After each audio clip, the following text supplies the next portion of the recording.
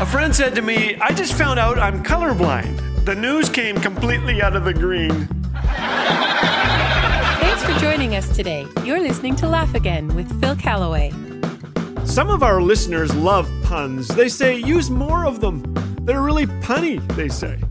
Well, I enjoyed puns as a child, but that was once upon a time. There are days I consider punching those who punctuate their punchlines with puns, but that would be punkind.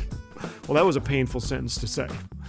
Puns are not my favorite, but just for our listeners, I took it upon myself to make sure we have some fun today. After all, a good pun is its own word. Ha! Well, at first I was intimidated by punning, but it's grown on me. Grown, get it? Okay. Well, a friend tries to annoy me with bird puns. I remind him that two can play that game. Toucan. He says the only people who dislike puns, Phil, are those who are lactose intolerant. Well, here are our winners of this month's Laugh Again pun contest. So my doctor says my obsession with puns is just a phrase I'm going through. Did you hear about the guy who lost his left hand? Don't worry, he's all right now. I'm good friends with 25 letters of the alphabet. I just don't know why. What do you call a dinosaur with poor vision? A do-you-think-he-saurus. There was a kidnapping at school yesterday. Don't worry, he woke up. What kind of shorts do clouds wear? Thunderwear. Did you hear about the soldier who survived pepper spray? He's a seasoned veteran. What should you call an average potato? A commentator. About a month before he died, my uncle had his back covered in lard. After that, he went downhill fast. That's terrible. If you're thinking about singing karaoke with a friend, just do it. I wanted to be an astronaut when I was a kid, but my parents said the sky's the limit. They're finally making a movie about clocks. It's about time. Bad spellers of the world, untie. A sign said that falling rocks, so I tried and it doesn't. Whoever stole my copy of Microsoft Office is in big trouble. You have my word. Well, maybe you think these are hilarious, or maybe you groaned so loudly that you sprained your funny bone. Puns are divisive in comedy. Some critics say they are the lowest form of wit. Fred Allen once said, hanging is too good for a man who makes puns. He should be drawn and quoted. Well, a fascinating study discovered a link between puns and personality.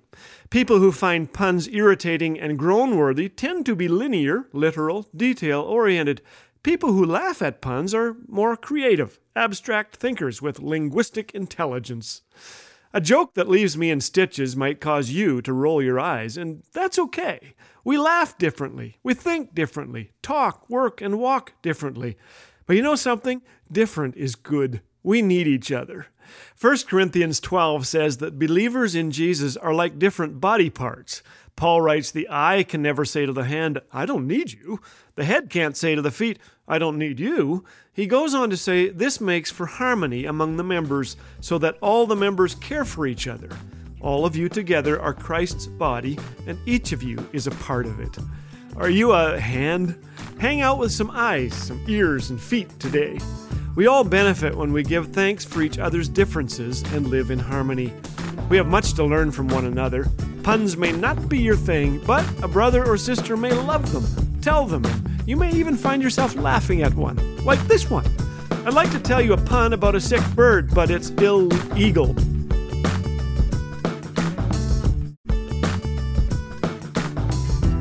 Dad jokes, encouragement, biblical truth. What more could you want? If you're enjoying what you're hearing on Laugh Again, we encourage you to share with a friend. The vehicle of laughter and stories of shared struggles open a door for the gospel to be welcomed into heavy hearts in need of the hope of Jesus. So go ahead and share Laugh Again today.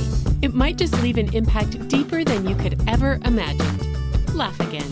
Truth bringing laughter to life.